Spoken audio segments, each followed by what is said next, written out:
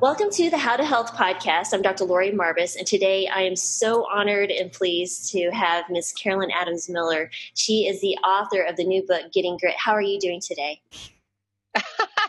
I'm great. Thank you. Thank you. And I'll put everything about how to contact you and everything in the beginning of the podcast, but we have already been talking, and I'm so excited to talk to you. I mean, I'll tell you guys, this is a great book. I'll put it up here, Getting Grit, and I'll put you the contact for it. She actually inspired me to start a mastermind group with other women physicians, and there's a lot to this book, guys, and there's so many notes that I've made. I've like highlighted and underlined, and I tell you, it's amazing. So I'm sorry to go on, but I'm just so excited to talk to you. But tell us a little bit who you are and how did Carolyn Adams Miller become, this grit master? Oh gosh, I don't know that I'm a grit master, but I do try. So I live just outside Washington, D.C. I'm a fifth generation Washingtonian. I have three adult kids, and I've been married to my husband for since college, really. And I have been on a path of understanding and sharing hope, goal setting, and grit for at least 30 years, because I bottomed out with an eating disorder in early 1984. And that was back when, you'll understand this, that was back when nobody got better. And it was one of the most hopeless conditions you could be struggling with. So I became bulimic at 14, and at 22, I got married at 21. At 22, I literally hit my very last bottom, one of hundreds of bottoms, because I couldn't get out of it. And I didn't know anybody else who'd gotten out of it. And I think it was like a death sentence. If you had an eating disorder, it was a death sentence. You were going to die, or you were going to live with it for the rest of your life. And I didn't want to accept that. So I found myself at a 12-step group for compulsive eaters. And a woman said a sentence in February of 1984 that saved my life. And that sentence set me on a mission that saved my life. And I think since then, I've gotten hundreds and hundreds and hundreds of thousands of letters since 1988, when My Name is Caroline is published. I wrote the first book by anybody who overcame bulimia and lived to tell about it. But the sentence, let me tell you the sentence is, because I think it speaks to what you and I were just talking about. She said, "My name is Betsy." That's a pseudonym. "My name is Betsy, and I'm recovering from bulimia one day at a time." And I just remember, and I still get goosebumps. The hair stands up on my arms, because I just remember I didn't know how hopeless I was until I heard that sentence and felt hopeful for the first time in my life. That somebody who looked like me, talked like me, had a similar story to mine, had the same shameful eating disorder, that she was sitting there saying she'd gotten better. And it gave me hope. And because she gave me hope, I did whatever it took to get better. And I, stopped all substance abuse, all alcohol. I haven't had a drink in over 30 years. But it started me on a mission of, how do you help people set and accomplish big goals, big dreams, and persist in the accomplishment of those dreams? Because overcoming my eating disorder is still the hardest thing I've ever done. The thing I'm proudest of is that. I have no shame in talking about that whatsoever. But how do you help people dream big so that they play big and live big and leave behind the legacy they're proud of? And so that's what led me from book 1 in 1988 to book 7, which is Getting Grit. They all have the thread running through them. And that's my ikigai. That's what I wake up for every day. Wow. That's an incredible story. And I think the word hope is really what resonates with me, because I think that's where I've been able to help patients change, which we were speaking to earlier. So the Getting Grit component, can you describe, because there's lots of different grits that you describe in the book, but right. the one you focus on is the authentic grit. And Yes. Can you tell us what that means and what would be a descriptive way of describing that? Sure. So authentic grit is my way of looking at what Angela Duckworth, who really came up with this whole field of research, and she has this free grit scale you can take.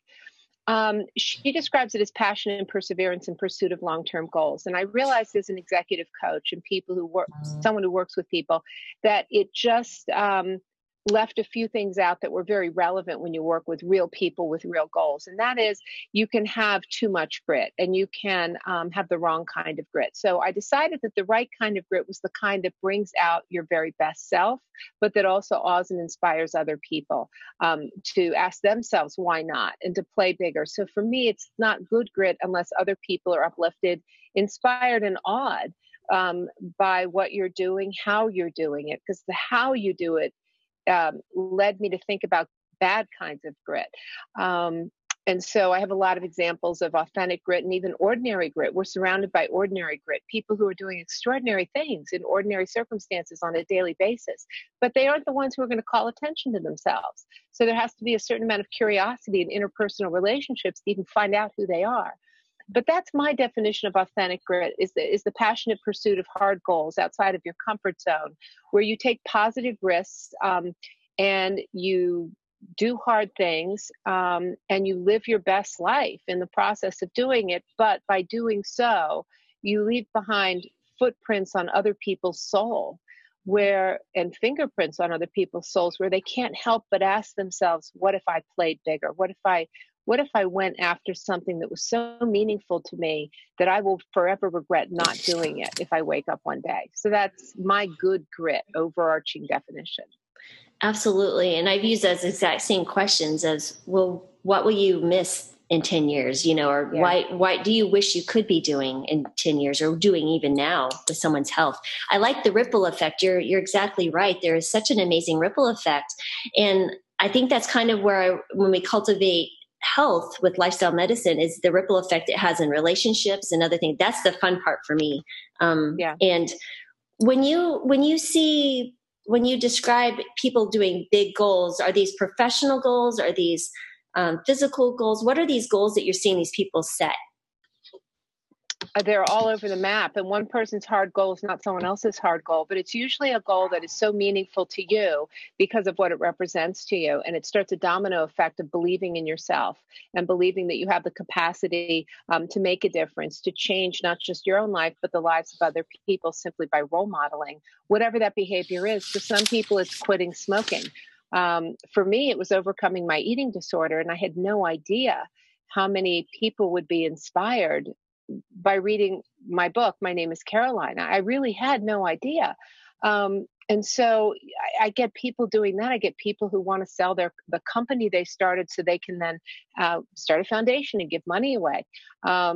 People who want to get sober, people who want to write a book, people who want to run for political office. I mean, it is all over the map. If I've learned one thing as an executive coach, it's don't ever set anybody else's goals for them, because you never know what is going on in their soul and what is meaningful to them, because small nuances can have a big difference in whether or not somebody sees the goal as meaningful and purposeful or not. And then we also talk in the field of positive psychology about harmonious passion and obsessive passion. So you want to have a harmonious passion. It's a passion for something that elicits your best self. An obsessive passion is like a jealous lover that takes all joy and goodwill out of your life, because it's somebody who or something, some obsessive pursuit that blocks out other people and other positives from your life. So it has to be a harmonious kind of passion for the goal. And so you mentioned the words positive psychology, and like I was telling you earlier, I mean, I don't know if I was just living ignorant or not, but that field and the field of like even a health psychologist, I didn't even know those existed. Can you tell us what that is exactly? Because I think that's so important for all of us to understand what that is. Right. It's a good question. So the field of positive psychology is the study of human flourishing, and also the study of flourishing institutions, flourishing relationships, flourishing organizations, flourishing countries. So Martin Seligman and other psychologists in the late 1990s, and he was the president of the American Psychological Association at the time, they turned the field of psychology upside down and said, we have really failed the world by studying what's wrong with people. We need to study what's right. And at the time, the study of human illness and depression and things that were wrong with people completely dwarfed the study of what was right. And so it was like 17-1 in terms of what we were looking at. So he said, why don't we study joy and awe and gratitude and altruism and all of the things that make people flourish?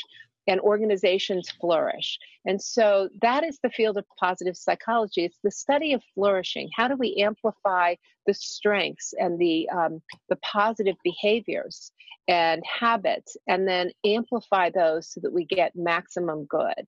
And so I did get a master's degree 12 years ago. I was in the first class of 33 people to get a master's degree at the University of Pennsylvania with Martin Seligman in this study of applied positive psychology. And I say applied because applied matters a lot, because what he does and what other places now do in other countries who also have master's programs in this positive psychology is they bring together people from all over the world in different fields: doctors, lawyers, Indian chiefs, priests, politicians, in my case, an executive coach, an author, and speaker. And we marinate in the ideas and the research of positive psychology and related fields of motivation and all kinds of, associated fields in psychology and other studies. And we go back after the year there and we begin to apply the research to help other people transform. And it's one of the most exciting things I've ever been involved in, because I've seen the research on what happens when you just study the theories and research in the field. Is you are marked forever as a different human being. Mm. And you can't not change, because it's impossible to hear the research. Barbara Fredrickson's research on broaden and build. What's the evolutionary advantage of positive emotions anyway? Or social contagion. Or Gottman's research on 5-to-1 and flourishing marriages and relationships. You can't not stop yourself dead in your tracks and say, well, where do I stand with this research? And am I waking up to do something meaningful? And am I a positive energizer? So you come out of the study a completely altered human being. And that to me is the most exciting part of what's happened in my life in the last 12 years. Wow. We could talk about that forever. Just even the study and the theory. I mean, I love it how you said you actually took the field of psychology and turned it upside down. Because I remember in college in the late 80s, early 90s, we took abnormal psychology and sociology. All that was really fascinating. Right. You're right. It was focused on the negative. But it's just like medicine. We focus on, the illness and the sickness, and we prescribe these pills and we do this, but we don't ever focus on, well, what about those blue zones? I think that's why, Dan Buettner's book, The Blue Zones, were so successful, because these people are flourishing, living into the hundreds, and they're not in nursing homes. They're fully active individuals in their communities. And I think we should have a positive medicine field versus, like a negative. It's like a sick care versus healthcare. Wow. Cool. So it's so cool.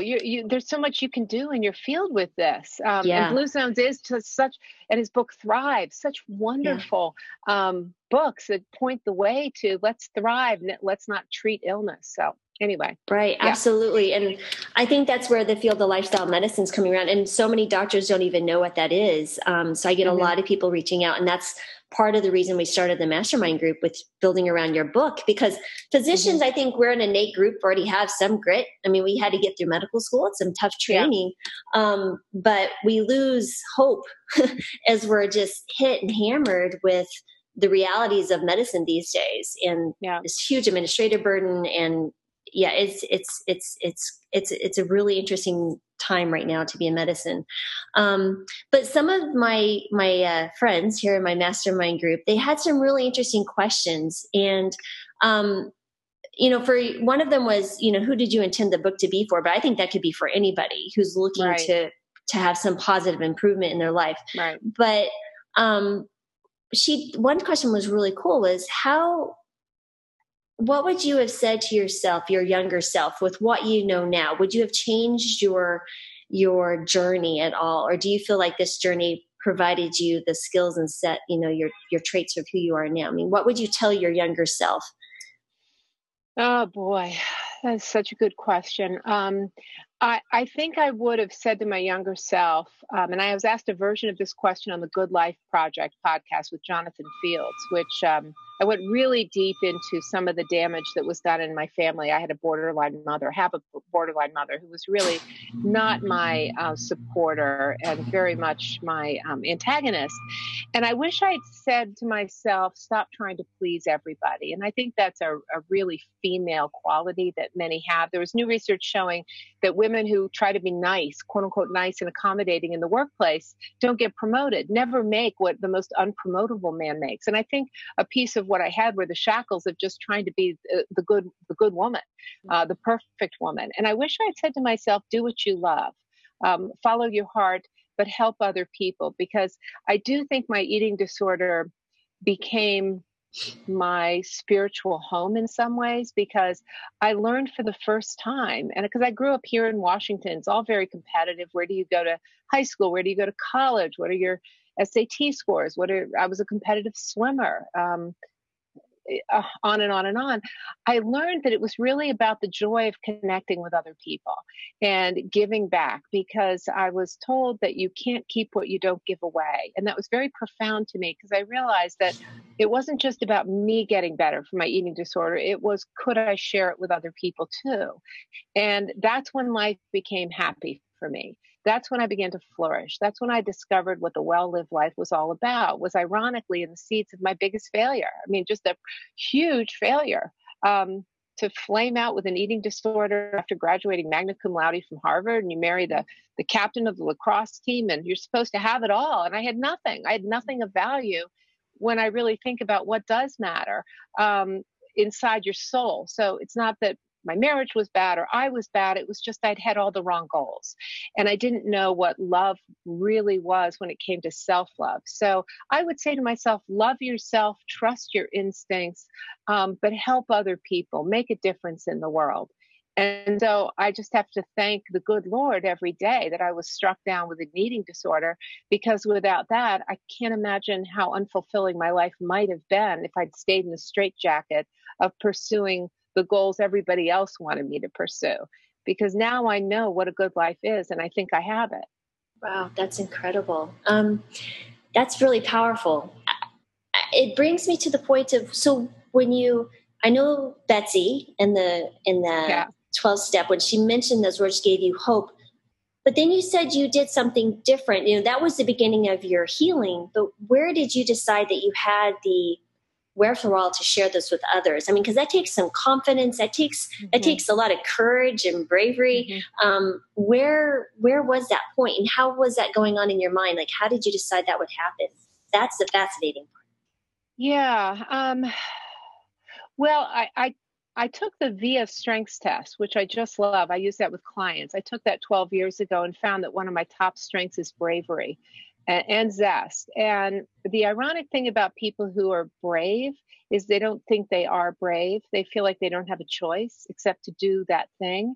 And I don't remember ever thinking I wanted to be famous. I certainly didn't think I was doing something brave.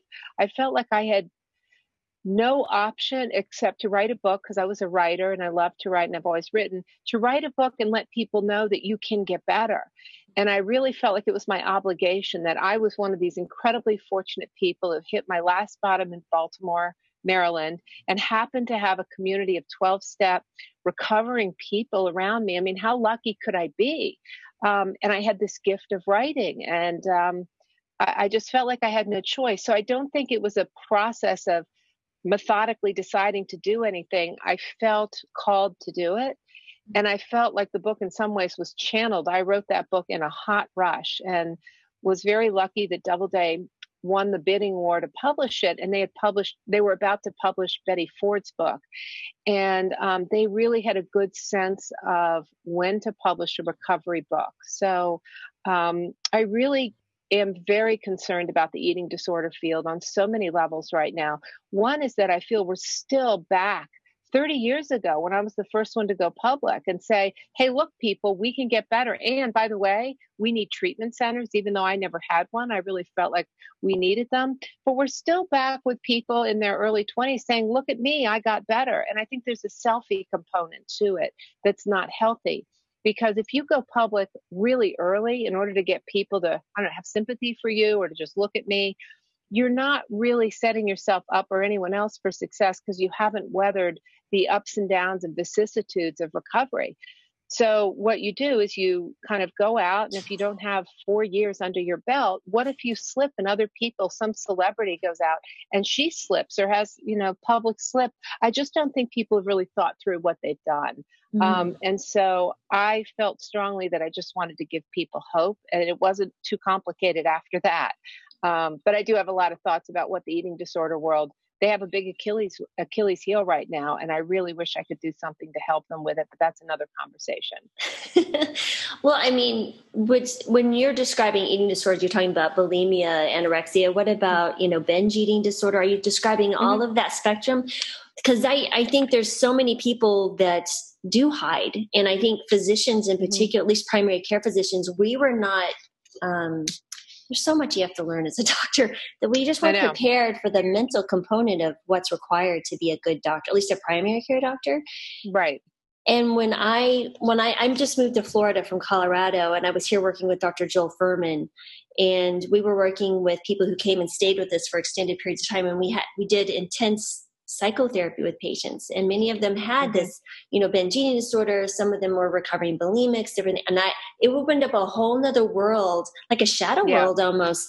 They felt very shameful and stuff that I just didn't understand the other parts of the psychology. It's like, a lot of doctors like, why can't they just get better? Why don't they just do what I ask? Why don't they just do this? There's so much more to that. The hurt and the thought processes and how they see things differently.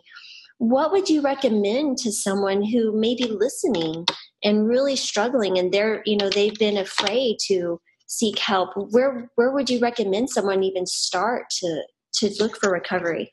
Oh boy. I had tremendous success in a 12-step group because I was ready. I mean, I couldn't go any lower, and there weren't options. There were no treatment centers in 1984. Certainly nothing where I was. I think there was a padded room at Sheppard Pratt in Baltimore, and that was it. So I knew it was really up to me to actually get better. And I think when you reach out and find examples of recovering people online, it gives you some hope. So I think that's available now. There are people who are trained in addiction medicine. I think that's out there. But you have to start by disclosing your secret. If it is a secret, it was for me. For some people, it's not. It's widely known within a friend circle that somebody's struggling. They just maybe aren't ready or whatever. But you have to ask yourself, are you really ready to do the work? And one of my concerns that is clearly communicated in my Grit book is I don't think we've prepared the generation of the millennials to do hard things because we've made it so easy for them to feel successful without actually doing anything. And the reason I learned to be gritty is because I didn't quit when it got hard. I mean, I shake my head when I hear about this trigger warning stuff. I mean, can you imagine in 1984 if I had concerns about triggers? Like, the triggers are everywhere when you're recovering from an eating disorder. It's commercials on television. It's the Miss America pageant. It's driving to the store. It's going out with your colleagues from work. I mean, what's this trigger warning stuff? You have to learn to be more resilient. You have to find ways to have a resilient mindset and a plan. And so I do get concerned that people aren't prepared to do the work of recovery or to do the work, period, towards accomplishing hard goals, because truly all of the best things in life are outside of your comfort zone. And doing easy things only results in feelings of mediocrity. Doing hard things, going outside of your comfort zone and what they call in goal setting theory, challenging and specific goals, you always get best performance, but it's also the only way to build what we call authentic self-esteem. And so that is part of my concern, is that have we created a generation of people who not only navigate away from websites that don't load in 3 seconds, but can they sit with, feelings of disappointment and failure and pick themselves up and realize there will be another day. They can get up and keep trying. I don't know, because my children are 28, 25, and 22, and I just watch standards collapsing all around them, everywhere, sports teams, school, communities. I just couldn't get over what I was seeing. And that just fueled my concern in so many ways, which, helped me to want to write the book about grit. Oh boy, let me tell you, I think reason I know I liked you from the beginning, because I'm one of those I'll call myself a gritty parent because my kids were scrubbing toilets by, 6, 7 years old. I'm like, listen, I'm not Good for you. Oh yeah. Yeah. I mean, I grew up in a home that was, not a positive influence. So I think, I had to do what I had to do, work 3 jobs and to college. And, I didn't have the luxury of someone, saying, oh, you can do it. So my kids, they're 23, 21, 18. They understand the value of hard work. And especially, I loved what you were saying about these kids, and they don't understand that that's just life. Okay. It is life. You're not going to have the bubble wrap to bounce around life. I'm sorry. That's not how it works. And my middle child, who's 21, Jonathan, and I've talked about him before. He's okay with that. He had severe dyslexia. And, what happened was I developed hypothyroidism when I was pregnant with him. And I think that was part of it. And, wow. So there's that lifestyle thing about autoimmune. That's a whole nother story. But, when Jonathan was born, he walked later than everyone else. He was unable to, he could do numbers really easily, but he really struggled to read. And he had a first grade, and by kindergarten, he still hadn't learned his alphabet. And we were putting him in intensive preschools. And this is while I'm in medical school. They were 5 through 10 months when I started medical school. And wow. Oh yeah. Yeah. So this poor little guy, by 4th grade, he had a first grade reading level. And he had been, we're talking hours upon hours. But what had happened was, before we even discovered he had dyslexia, we were in kindergarten, 6 months into kindergarten, and I held him back a year. So he was a little bit older. And he still had only learned 4 letters by Christmas. And I had 2 weeks, and I was talking to friends who were pediatricians and other that I had, I was in my medical school, and they're like, Lori, you should read this book on the gift of dyslexia. And I read it. It was like, this is Jonathan. And so we started using these tactile learning, and he learned 16 letters in 2 weeks. So this kid started on this amazing, hardworking, this kid's work ethic is through the roof. Yeah, you see that all the time with these kids with special needs. They just really work so hard.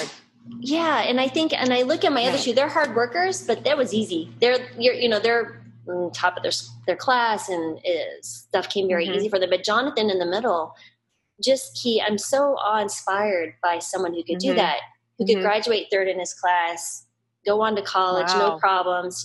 Regular classes by his freshman year in high school. But that is so true. And I think, and it's the millennial generation. I think we're lucky in the sense that, we're raising our children to be gritty, like you're describing.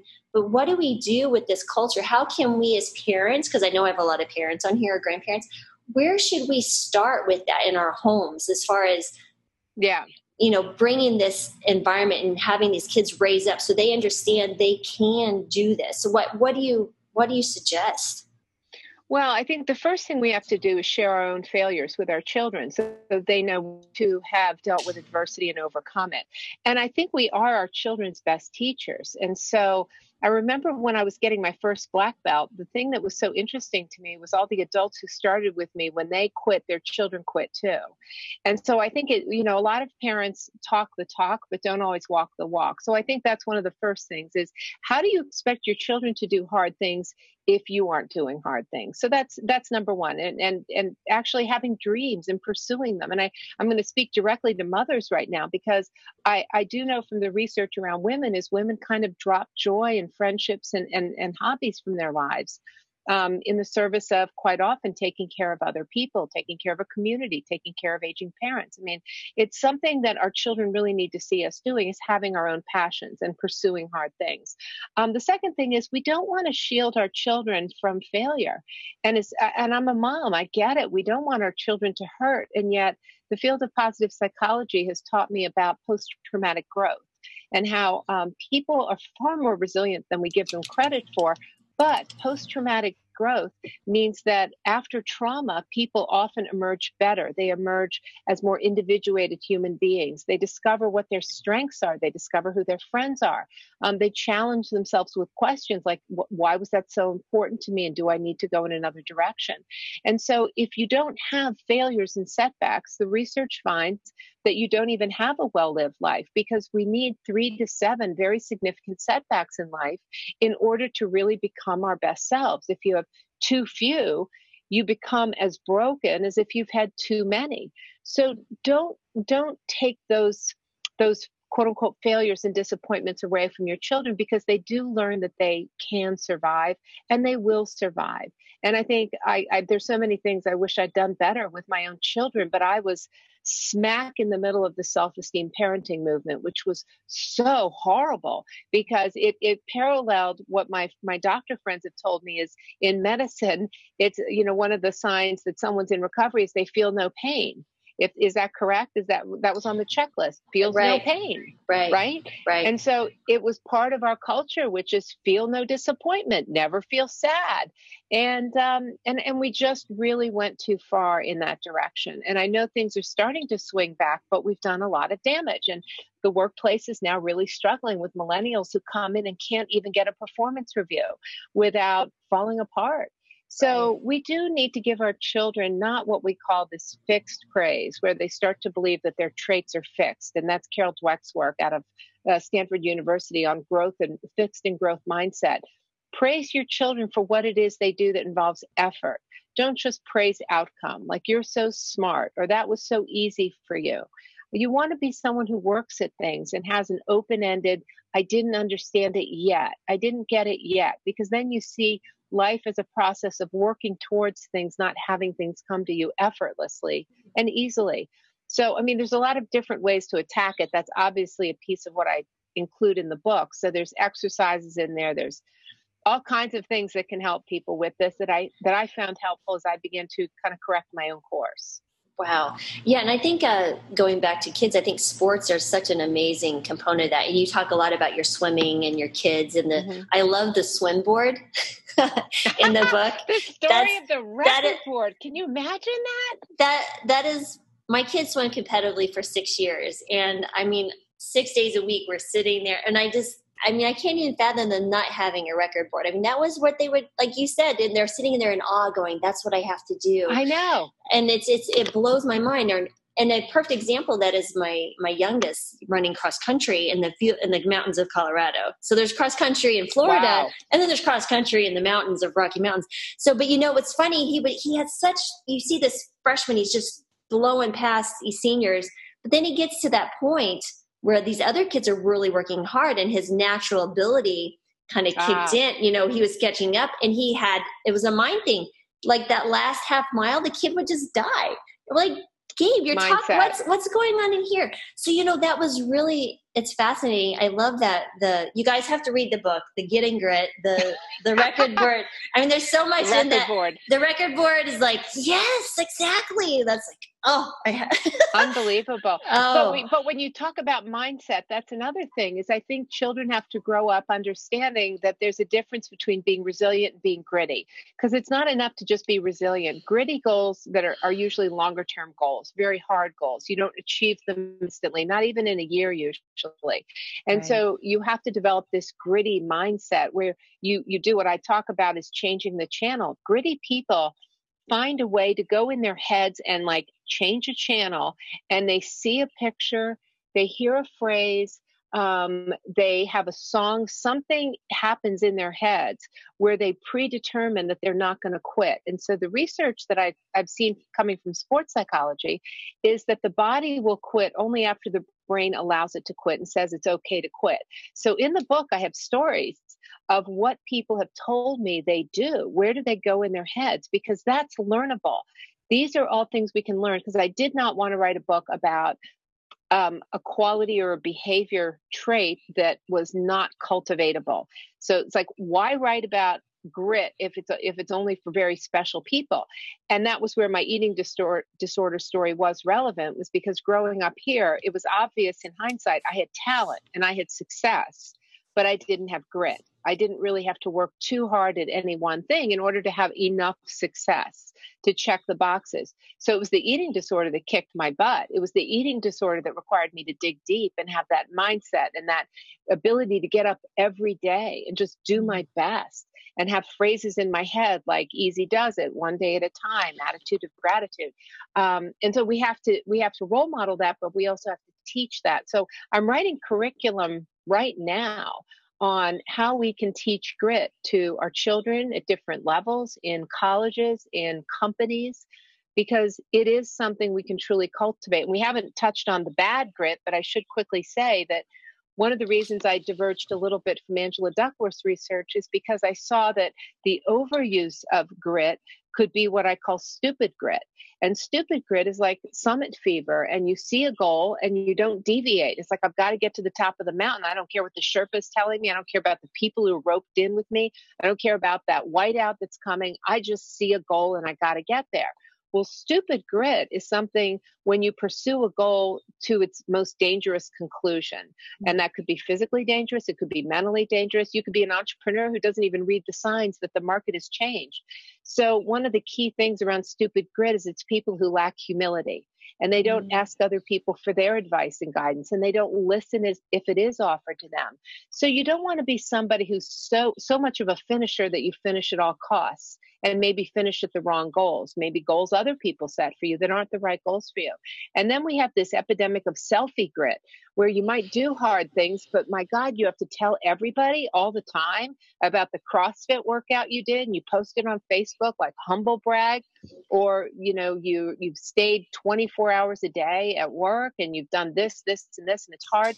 I mean, I think one of the examples I like in the book is about this guy, Rob O'Neill, the Navy SEAL, who decided to out himself as the special forces guy who killed Osama bin Laden. Now, what happened to the quiet professionals? What happened to, having an egoless attachment to the work that you do privately? But we have a culture that celebrates and uplifts people who brag.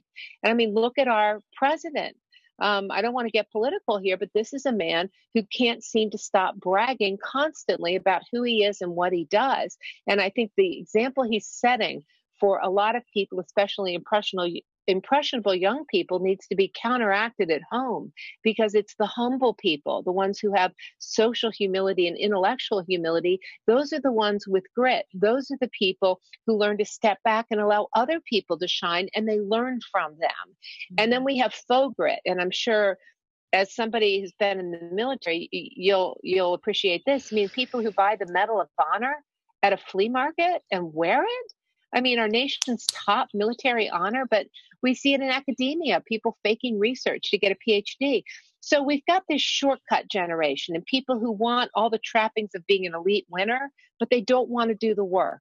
And so we have to really learn patience and humility and the ability to have discipline and self-regulation so that we can persist in the things that matter to us. Now, you don't have to be gritty in everything, but find the things that matter to you and be a finisher in those.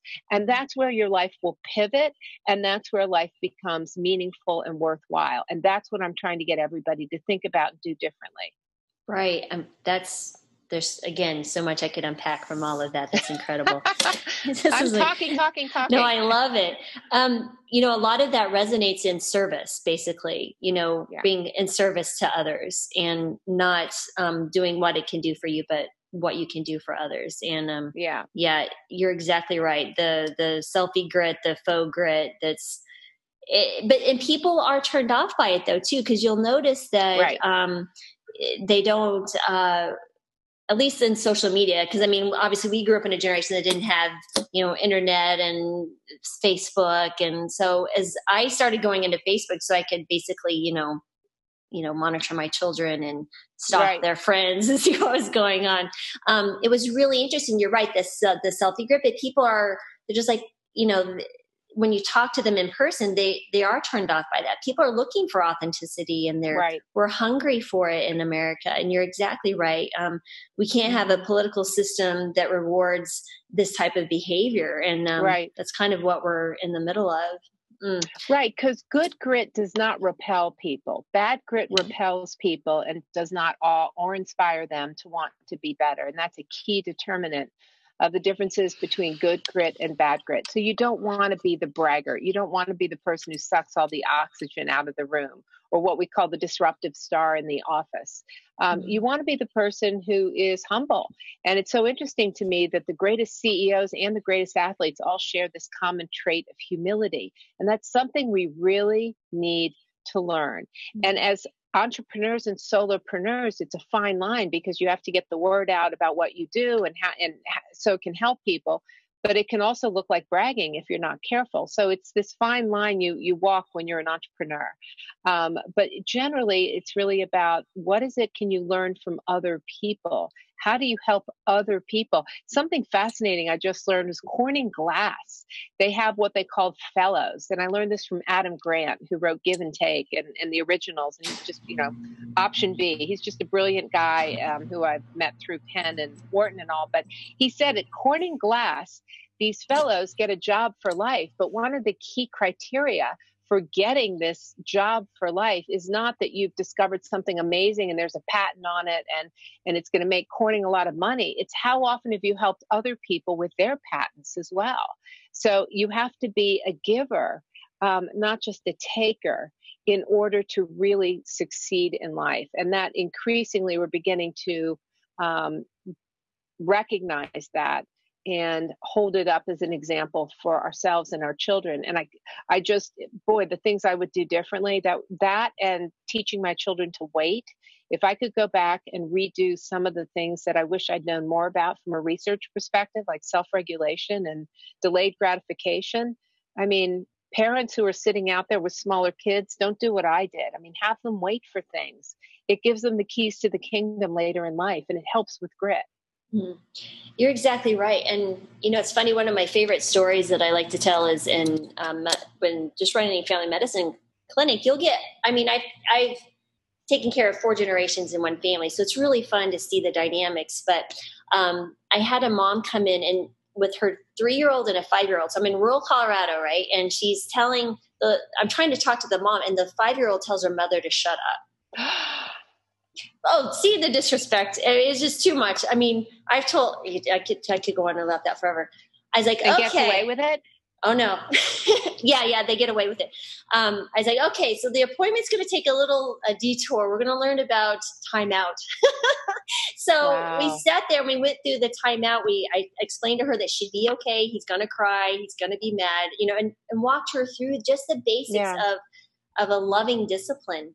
And when she came back and I said, you need to keep up with that, sure enough, he was much better behaved. He wasn't speaking to her like that. But what was funny was my medical assistant's like, oh, you're teaching time out again, aren't you? It's like, so you could hear the screaming down the hallways. It's really funny. Wow. But it really is. I think we're missing that component of teaching parents to be parents. I think they're afraid to be on the receiving end of a negative response from their kids. I'm like, they're kids. They need that. They crave it. They crave that structure. They crave boundaries, and they crave knowing that you care about them. But it is so difficult to have your children tell you they hate you.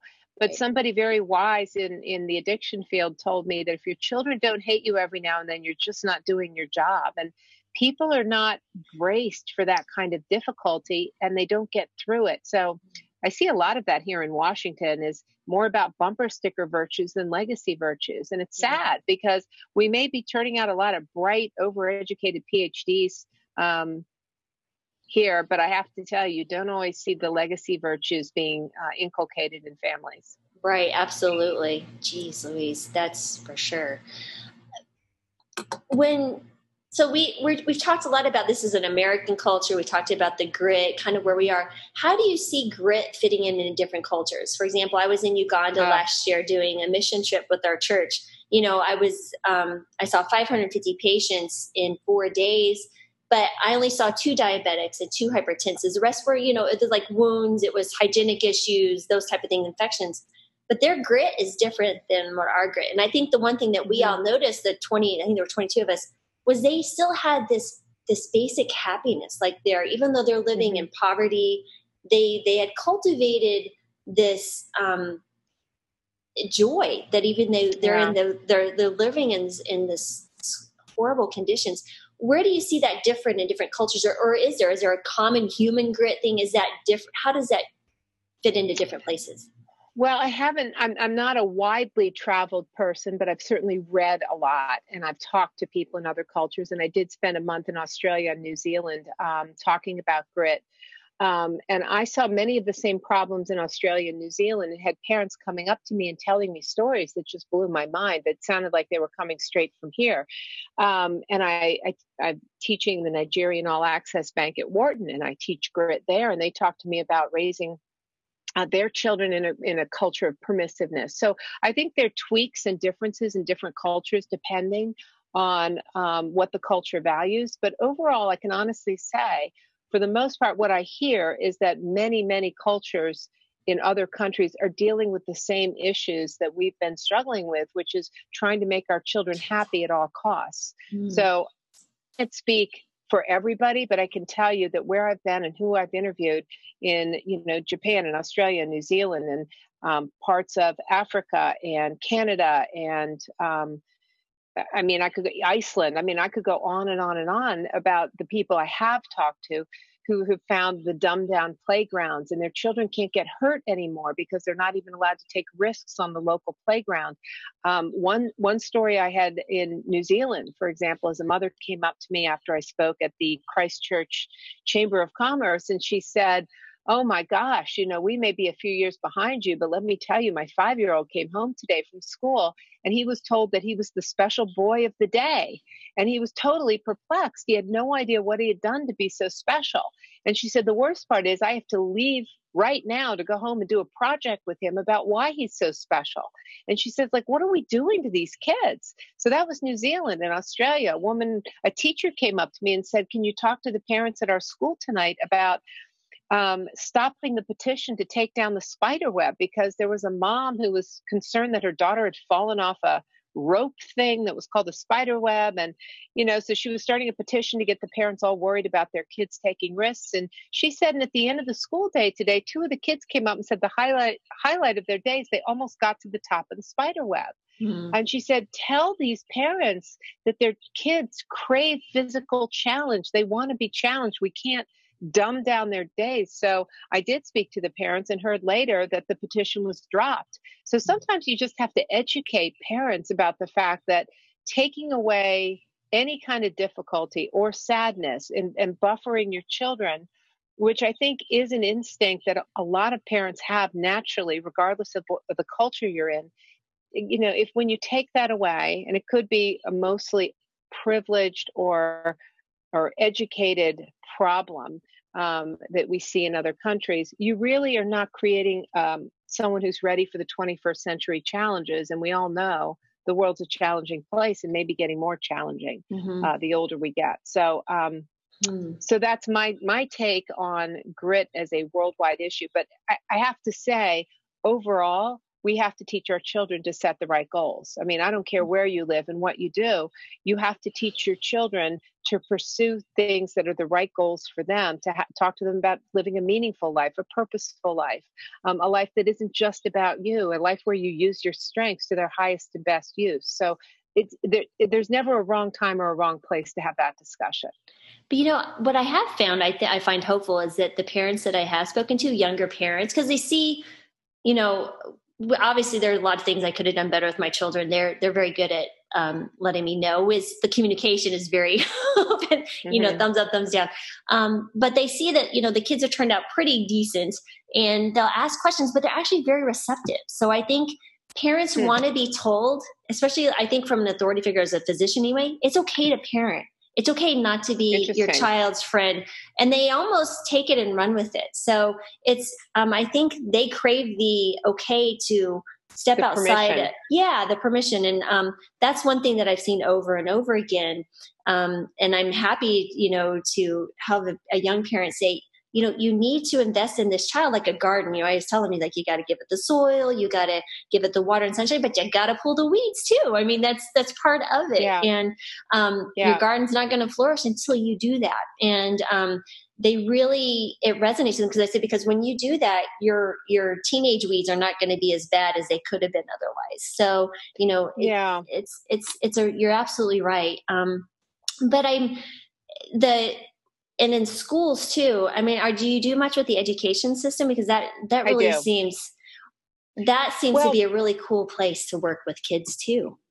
And I'm just starting to get deeper into it, but certainly in March when I was in Australia, New Zealand, and here in the US and other countries, I mean, I do go in and talk to schools because there's been this epidemic of getting rid of grading standards, for example, because it can hurt children's feelings to get bad grades. So there's been grade inflation. And there was even you've read the book, so you know there's a story about a yeshiva in New York where the parents had the option to kind of call the office and have them print out a fake report card, so that their children wouldn't have their feelings hurt by getting real feedback. I mean, so I think that in some school settings, if not many, this microaggression, safe space, dumbing down of grades has really taken a toll. Just last week, there was a story of a professor in Georgia who was allowing his students, now we're talking about young adults here, we're talking about 19, 20, 21, 22-year-olds, allowing them to select their own grade because grades are stressful. And he doesn't want to put them through any kind of, upset feelings. Now, what do you think it does to students to get a grade that they don't deserve, didn't work for? I can tell you from goal setting theory that people do not code something as something they're proud of unless they put real work into it. So many people will choose to take the easy pass in life. I mean, that's kind of a natural thing, take the easy road. But it doesn't do them any good. And yet professors are so afraid of losing their jobs in some cases because students can say, I feel unsafe in this class if I don't like the book on this reading list, or I don't like the grade you gave me. And so I think we're in this horrible situation where the consumers are basically dictating the standards by which they're being taught in some places. And that's not good for any of us. People have to get graded in ways that teach them what it is that they need to learn and get better at.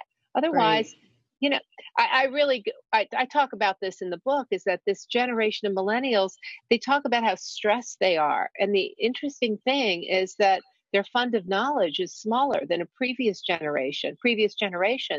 But it's that they're so distracted by technology that they're never actually stringing together long periods of time in which they can learn things and focus. So they don't have deep work. So they're stressed by the fact they're not getting their work done, but they're not even studying in the right way. So I have to say there's a whole upheaval that's coming and needs to come in different aspects of education. So wow. And that's interesting too, because, you'll see little ones that are playing with, they're setting them in front of them when they're 6, 7 months old, the screen just to watch. And screen addiction is a real thing. Right. And, I sit there and I go, I can't even fathom. My kids were outside playing, granted, in the backyard or doing whatever. And then when I was a kid, we were out till, like you hear the people are calling in when it's dark. Right. The real play is what you're describing. I loved your stories about when you talked about this in New York. I thought you were making that up. Like, how could that be? I was like, that's insanity. And your reward, and the award that you had won when you were in school. I can't remember what it was. Yeah. Bishop Scholar. Yes. Suddenly all these parents are calling my nice private school, which really does have a great education, but I thought they were impervious to this pressure from parents to give away awards, but they weren't. I mean, the headmistress admitted to me that they stopped giving this award because it got to the point where half the class was getting this award for general excellence. But at that point, it's so mean. It's like devalued currency. It doesn't matter. It doesn't mean anything. But we really have done a really bad job of catering to people who are paying the bills and giving them some kind of pleasant experience when in fact that's not what education is meant to do. When you look at the criteria for thriving in the workplace in the 21st century, what they're really calling for is grit and tenacity and the softer skills of connecting with other people, not being on a screen, teamwork. And so we don't have those abilities naturally evolving from. I was driving past some minivans the other day. They have like screens mounted in the cars now so that your children never have to amuse themselves. They can just watch cartoons all day. I mean, it's like, what have we done? We're just moving away from doing hard things and encouraging our children to just occupy themselves. Thank goodness we now have the results of what's happened. It hasn't been good, and we have to go the other direction. or we're really going to be struggling as a nation and as a world with kids who can't deal with hard things. Right. So where do you think, I mean, I don't know. I sit back, there's just so much, and you can be easily discouraged, but where do you think this came from? So we can make sure we don't do this again. Was there a history point, a pivotal point, or something that happened, or what was that? I think there were a few things that all happened at once. One was the self-esteem parenting movement, where your children should, never be unhappy. Try to keep them happy. And if they're happy, they're going to like themselves. And if they like themselves, they'll have confidence. And if they have confidence, they'll work hard. Well, none of that's true. That created narcissists and sociopaths. So that was just a huge bust. And then in medicine, the patients should never feel any pain. So we've got all these opioids being prescribed so that no one ever even has a twinge of pain. So there was that. There was the milk cartons, and kids growing up with a carton of milk on the table at breakfast with the missing children on the back. And so that started with Jacob Wetterling and other kids who went missing in the 80s and 90s. So suddenly we've got this whole, fear of being snatched, and the safety issues and the lawyers and the litigiousness that happened at playgrounds where you can't get hurt. So, we look at the results of simply having wood chips at playgrounds and dumbed down plastic structures. And psychologists are saying that this generation grew up without taking risks. Mm. And if you don't take risks, you don't go out of your comfort zone. You don't break bones. You don't climb trees. You don't do anything that's hard. And so this whole, set of factors just converged in a way that just really has bubble wrapped a generation that the military has even said they're just too fat to fight. They don't have the discipline necessary to even, you would know this better than I would. I mean, I looked at a 2012 paper called Too Fat to Fight. And I looked at just what's happened with nutrition and kids getting fat and sitting in front of screens and not interacting with other people and not taking risks and not getting hurt and not being disciplined, and then having, the dumbed down curricula because they can't read Harry Potter because it's about witchcraft. So, then you go to college, you've got safe spaces and you've got kids watching videos of puppies, so that they don't have to hear a debate taking place on campus a mile away. So that's too dangerous. And then, I could go on and on and on. The comfort animals. What is that about? Well, you've got all these kids showing up at college with these robo-mail letters from therapists saying they can't get through the day without a pet ferret or a snake or a pig or a turkey or whatever it is. The stories I gathered for the book about kids who say that they're so fragile, they can't get through a day at college without a pet to come home to. What is the lesson that we are sending when we are so permissive and allow these things to go on? I think we've got to just put our feet down and say, we don't want to give trophies to every single kid on every team. What's with this mercy rule where we stop keeping score if a team goes ahead by 6 runs? The kids are keeping score in their heads anyway. Who are we fooling? It's so absurd. The Maryland driver's license test has stripped out parallel parking because that's too hard. That kept my kids off the road. They didn't hit cars quite as quickly when we had parallel parking. They can't play tag. You can't slide at the park in the snow. You can't go sledding. Stop, people. Let's stop.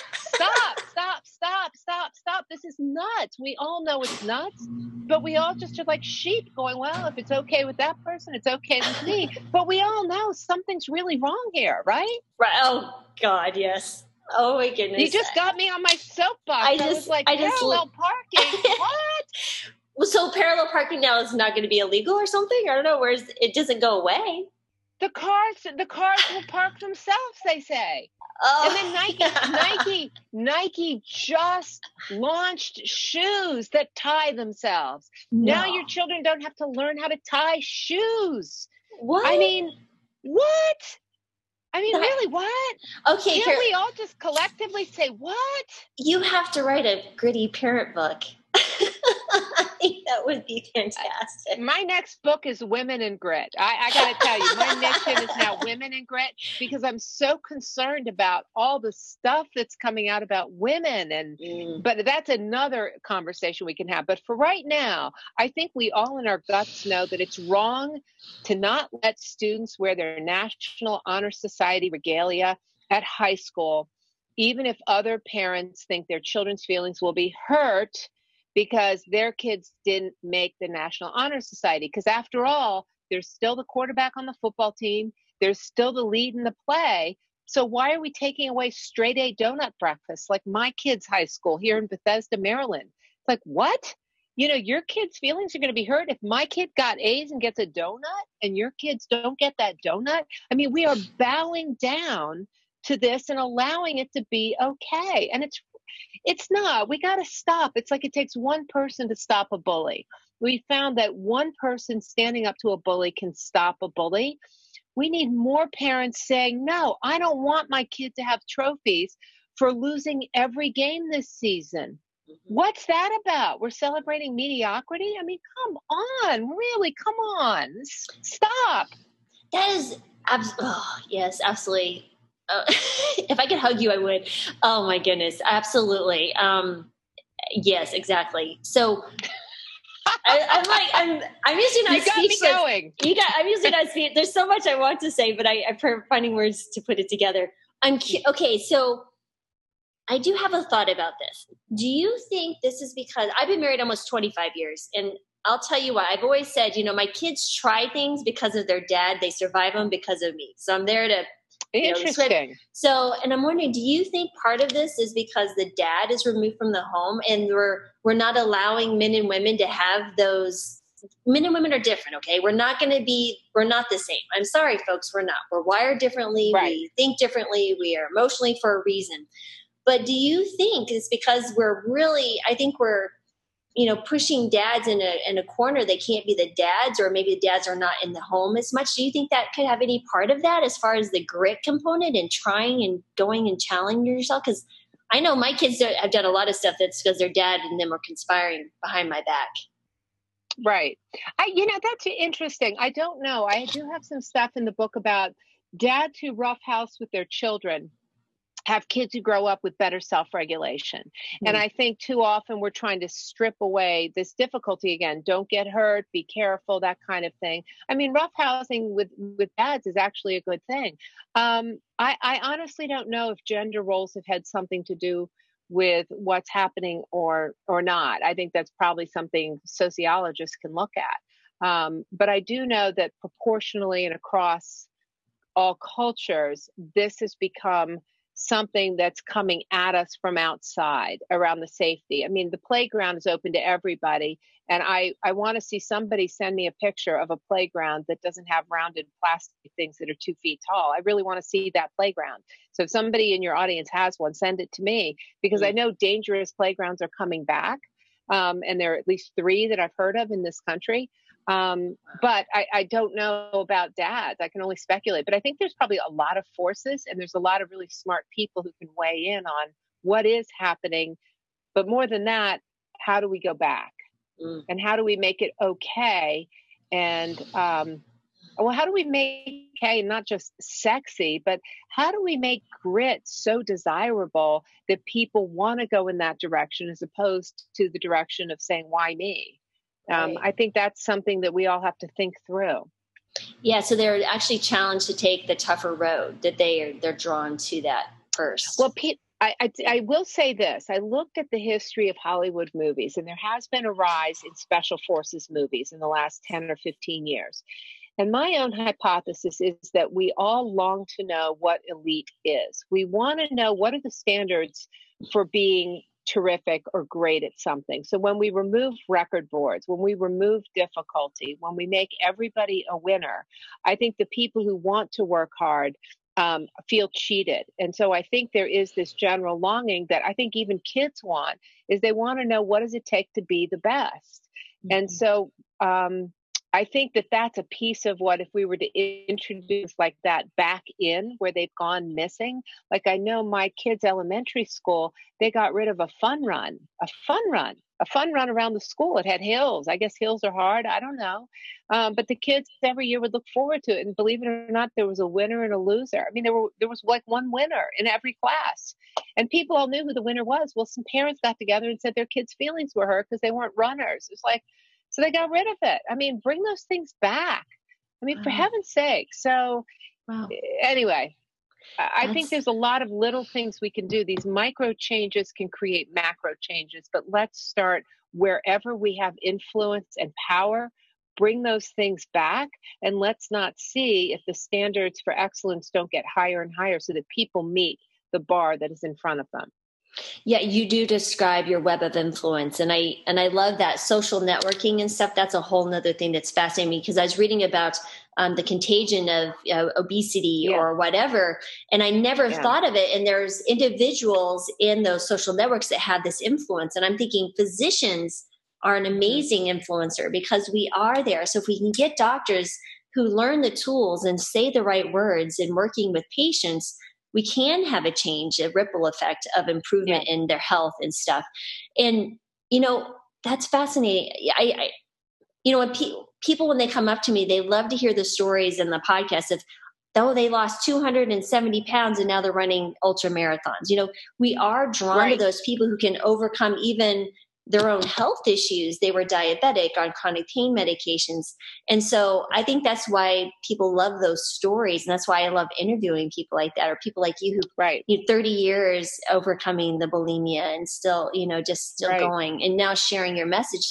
Those people fascinate me because they're just so, it's just so rare these days. And they all inspire you. And that's the thing that I think is so interesting is we don't have as many inspirational things in our society, partly because we've cut funding for the arts and music. And those tend to awe and inspire people. Look at the solar eclipse this week. That was awesome. Anybody who was in the path, we were in the partial path here in DC. It was just awesome. And we've taken away the ability to be awed and inspired. But when you see people like what you're talking about or hear about them, we want to know more. I think this is why NBC Nightly News ends with people making a difference every night, is because we are awed when we see people doing hard things, particularly extraordinary things in ordinary circumstances. But I do know that the fastest way to create habit change is to change your environment. And so if you want to have grit or you want to do hard things, be around other people doing hard things, because social contagion theory predicts that you will catch the behaviors and attitudes of the people who are closest to you. We're even finding that if you put a highly productive person at work next to someone who's a low producer, they begin to produce more. So these small things are noticeable and they're contagious. And so we want to be around people who have that impact on us. And that's something that's free. We can figure out how to do that. If you want to lose weight, be around other people who are eating well and losing weight. If you want, we also found this about, interestingly enough, runners training for the Olympics found that training them in isolation in Oregon was not half as productive as training them as a pack in Colorado. So you want to train around people who have higher standards than you are so that you're constantly trying to be better. So be in groups that are eliciting your absolute best performance. And then you're always going to rise to a slightly higher bar. And we can all do that. Every day we can do that. We can choose it or choose not to do that. And it's up to us. That's absolutely right. And let's say someone that's exactly a very good point. So when I have someone who's like, okay, we need to change our diet. This is what I'm asking you to. I have a very specific way of approaching that and what they need to do. But we always talk about their environment. But then there's always the excuse of, well, my husband doesn't want to do that, or my kids don't want to do that. So I'm like, so keep doing it. Do your thing. So what do you tell someone who they just want to fall back into? For me, I see it. The reason I'm really so pushing this forward is because for me, I see people who, it's a life and death situation here. People can continue. Yeah. They could have a heart attack. They could have the diabetes. There's so much here. So I've made pinky promises with patients, and I've done anything I can. It's like, I shouldn't care more about your health than you. But what do you tell those people who just want to fall back on the old familiar excuses of I can't because? Is there something that you've noticed as a coach when you've seen someone start failing? What are those words that you say? Well, that's an interesting question. So my 5th book is Creating Your Best Life. And that book is the first evidence-based goal setting book ever published. So it doesn't sound like it, but it is. So Until that book came out in early 2009, the best goal setting books on the market were like Law of Attraction. And I think they really sold people snake oil because setting goals is going to be hard. You have to anticipate there will be obstacles. If you don't, you set people up to fail because they haven't adequately prepared for what will happen that will be an obstacle. And quite often those obstacles are in their own environments and it's other people. And so this is why I do best possible future self. So, who do you want to become? What does that look like? And then come back to now, mental contrasting.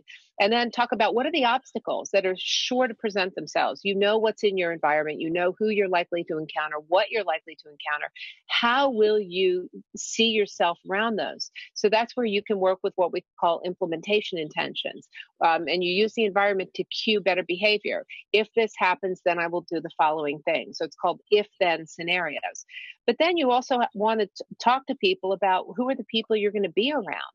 You can get them to sign behavioral contracts. Behavioral contracts are incredibly effective. Even if you never look at the contract again, the simple act of signing a contract has been found to have an impact. You can also have text message reminders, pair people up in mastermind groups. But you have to anticipate the impact of other people because the best laid plans, you can have goal setting theory and all these fancy things. But if you go back home to somebody who doesn't believe in you, and the Michelangelo effect is that people sculpt us with their words. If you're around people who sculpt you with the wrong words, it could completely undermine your best intentions. And the other thing that we know from Shelley Gable's research at UCLA is if you share your goals or good news with people who don't respond with curiosity and enthusiasm, you're likely to abandon your goals. So it's called being an active, constructive responder. Who are you sharing your good news with? Because if the first person you share it with is not an active, constructive responder, the research shows that you're more likely to abandon weight loss, exercise pursuit, any of those things, simply because your brain will then recognize it as something that's bad. And so you have to really, really watch who is in your life, who is getting your attention. And I'm going to go back to women right now, because what we find is that most women surround themselves with frenemies, friends who are enemies, because they don't want to be seen as not nice. And I have to say, we do it at our peril, because the people you share your goals and your good news with have to be active, constructive responders. And if women are surrounding themselves with people who are passive aggressive or active destructive or some variety of that, why bother setting goals if you're not going to pay attention to the environment that you're putting yourself in? So we have to actually ask people about that. Otherwise, we aren't getting a clear window into not just their motivation, but who is waiting for them to be successful. And maybe it's nobody, and they have to create that platform in that environment before they actually plunge into the goal pursuit. So the preparation for that action might be some of the most significant work that has to be done. Wow. That gives me a whole nother light on prepping someone for success I never even thought about I always call them, they're like saboteurs, the familial saboteur, but I would always be like, just do it, but now I see you almost the prepping is, well, let's think about those people in your life who are your positive reinforcers. They respond in that responders, right? Yes. And be prepared for the biggest saboteurs to be your family members. Oh yeah, I've seen that over and over, and I think that's with any goal pursuit, and even even if it's way beyond even just reversing chronic disease, but it's as simple as running a 5K. People, but I mean, it blows my mind. Like I've had patients who are literally trying to stop diabetes, hypertension, things that can kill them, put them in the hospital, and their loved ones are bringing home Kentucky Fried Chicken and plop it in front of me. He goes, you want that? And I'm like, who does that for people that they love? What? I'm curious, what is that with people? Why are the saboteurs? What is it? That? Yes. Because you're holding up a big mirror to them and you're saying, I'm going to do something hard. I'm going to go after one of my dreams. And when you do that, you're holding up a mirror to somebody else who may not be challenging themselves, and most people don't. So the research shows that 80% of people are simply reactive to life and they're not being proactive. So if you have the audacity to change, and you have the audacity to have a big dream, and you have the audacity to pursue getting grittier, then you are basically telegraphing to the person in this relationship, this is who I'm going to become. This is who I want to be. And if they don't want you to become that person, because remember, drinkers want to be with other drinkers. People who don't exercise want to be with other people who don't exercise. It makes them feel comfortable. It's part of the contagion approach. People want to be around people who don't make them feel bad. They will, and maybe they love you and they don't even know they're doing it, but you sure as heck better be driving your own bus in life and knowing that this is what's happening to you. So whatever the intentions are, whether they're well-meaning or somebody simply doesn't want you to change because they're jealous or they don't want you to get better because then it means they got to look at their own goals in life, you got to do something about it. And I say, put those people in a container. Caller ID exists for a reason. Don't pick up the calls for the people are going to be Debbie Downers and black holes.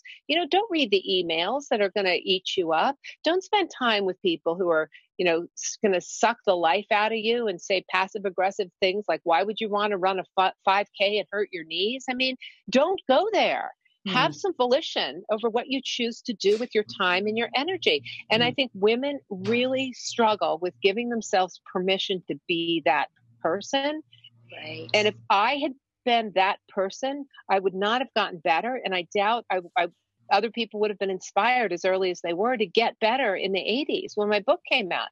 If I had sat around and waited for someone to say it's okay to go through that door, I would probably be sitting around going, can I go through there? Will people think I'm nice? Am I allowed to do that? Are people going to be mad at me? I mean, come on, we get one life here. Do what you have to do to get where you need to get. I mean, it's pretty simple when you come right down to it. It really is. And you're absolutely right. And I attract, as a female physician, I seem to attract women. And you're exactly right. We do. We take on their excuses and make them our own. And we don't allow ourselves to dream or to go beyond what we know would be uncomfortable for others because we don't want to be seen as the not nice, the caring mom. We don't want to be rejected for whatever reason they had in their childhood or their whatever, but it still holds true even for people who have we're still super sensitive to rejection from friends or someone else or someone making an unkind word, but you go back to, but then you build this reserve, I think, or foundation. It's like, let's reflect on this. How is that really the truth? So I think you're exactly right. I mean, we just got to empower women. I'm really excited. Can I read your book yet? I'm so excited about your women. Oh my gosh. I am so fired up about what's happening to women, but we have to do it anyway. It's like when Senator Elizabeth Warren was reading something in the Senate one day, and Mitch McConnell got really mad, and he said she was censured for reading something about Martin Luther King. And the famous quote was, "Nevertheless, she persisted." Well, I have a "Nevertheless, she persisted" t-shirt, and I gave it to my daughter. It's like, you better persist, baby, because it's just not easy to be a woman, because it's just not, period. End of story. Be ready to be gritty. Go watch Hidden Figures. I mean, do whatever you have to do to get fired up about being a woman who's prepared to do whatever it takes to get where you need to go, because you're going to hit obstacles everywhere. Might as well get used to it. But persist. And I don't want to exclude men, but I just think women, and I think this has been more apparent since Trump was elected. I think there's more disparaging opinions that people have held about women and feel free to say that I think even we thought was possible. I mean, or even I didn't know people could. I mean, I truly didn't think you could do some of the things he's done and still be an acceptable person in company. But hey, this is where we are. So let's get a little tougher and let's just go out and get things done. I think the best thing that ever happened was in many ways exposing where we really are. Exactly. And so, exactly. So there's some good things that have happened. I think that's it really puts us where we, that mirror is now in front of us, is like, wow, we're actually tearing back the skin and seeing what's ugly, the stuff underneath and what we need to work on. I think you're exactly right. Yep. But and I know your daughter's in law school, so I'm sure that's a tough field, especially for a woman, especially if she's going to Ivy League school. Is that right? She's Right. going And to Harvard? it is. She's at Harvard Law School, and Right. it's hard enough to get in there, but it's hard to be there too. I mean, every Right. day you find out that there's people better than you at things, and you just have to get used to it. I Wow. mean, look, you can't be the best in everything. But what I've been compiling all of these stories and research over the last year or so, just about women and grit, because I found that when I was doing interviews for Getting Grit, one of the most fascinating things I discovered was that whether I was interviewing a man or a woman, and I asked them who their role models were for the behavior we were talking about, whether it was the resilient mindset or the big goals or the passion or the persistence or the risk taking, almost every single time they told me that their role model was a woman. And I really started to think about, why would that be? Why would women be such a powerful force in storytelling and in role modeling that people would be marked by whatever it is they had done? And I'm realizing that it's that much harder to be a woman. So if you succeed and if you persist, you have to be that much tougher than everyone else. I doubt my husband has had a day of discrimination in his life as a white man. I know I face discrimination literally every day on some level as a woman who's not, thought to be able to do certain things. And so one of the things that I amassed is that female Supreme Court justices are interrupted constantly. And they're interrupted by men arguing in front of the Supreme Court who never think to interrupt a male justice. And other male Supreme Court justices interrupt the women. So, interruption is just a sign of incredible disrespect. But what we're finding is that when you look across all these fields, including a stunner of an article in the New York Times last Sunday about how women are described on economic job boards with words about their appearance, and men are always described with competence, is we're not where we thought we were, and that we're still judged on things about being pretty rather than gritty. And we have to get past that. We have to teach women and men to expect different and to do different. Mm-hmm. And so there's a lot of work ahead of us. And that's where I'm going with my time and energy for the foreseeable future, because I feel this is the way I felt when I was writing my first book, My Name is Caroline. I don't feel like I have a choice. I have a platform. I have a gift of writing, and I have to do something. Whatever I can do, I have to do something to bring these tools and this hope to women who maybe haven't had the benefit of some of the role models I've been able to have. So I have no choice. That's the direction I'm going in.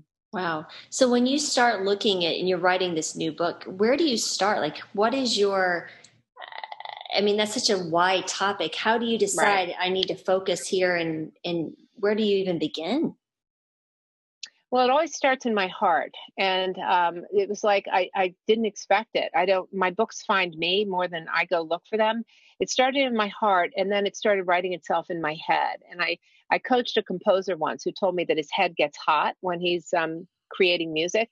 And I found that I have words that dance together like couples. And I see them in a ballroom, and these words start to dance together, and then they become sentences, and then they become paragraphs. And it's just writing itself. It's like a person. It's like J.K. Rowling talked about Harry Potter had to get out of her head, and she had failed at everything, but finally she couldn't fail at anything else. So it's like, okay, I'm just going to write this stupid book because this little boy won't leave me alone. That's the way I feel about this. This book will not leave me alone. So I find that I'm just to stories and research, and I have a system. I pile things up, I organize them, I've got a system, and it's writing itself. So we'll see where it ends up. So anyone out there who hears this or feels like they have a story or some research to share with me about women in grit, Caroline at CarolineMiller.com. I'm very findable. Cool. You responded very quickly, so I will definitely share everything that we've done. Wow, bless your heart. I've taken a lot of your time this morning, so I could talk to you for hours. I have a feeling. Oh, this is such a pleasure. I have a feeling we'll talk again. But yeah, I would love to. Now, this has been great. Thank you so much. Oh, well, thank you so much for your time. And I like to end every podcast with acknowledgement and just say thank you to all those who maybe haven't reached out to you, or those thousands of people that are, who knows, millions that you may affect or have. And say thank you for your bravery and courage to write those books that, and talking about being gritty in a time when it's not, some people, are very defensive about it and will push away. And I think it's important that someone take that stand. And I think it's fabulous. And so thank you so much for everything you're doing. Well, thank you. And the greatest gift you can give an author, I hate to say it, is a review on Goodreads and Amazon, and just say what you liked about the book or why someone else might benefit from it, because those Yeah. reviews, they take another few minutes out of your life, but I can't tell you how much they matter in an author's world when it comes to other things that happen with your book. So I'll put the link, and I've already done that too. Yeah, no, I'll put the Amazon and you said Goodreads as well? Goodreads, yeah. Cool. And I've already done that. The moment you email me back, I was like, I'm definitely doing that. So thank you so much. I really appreciate that. Absolutely. So thank you again so much, Carolyn, for your time. Thank you. And what a pleasure. And we'll talk again. Absolutely.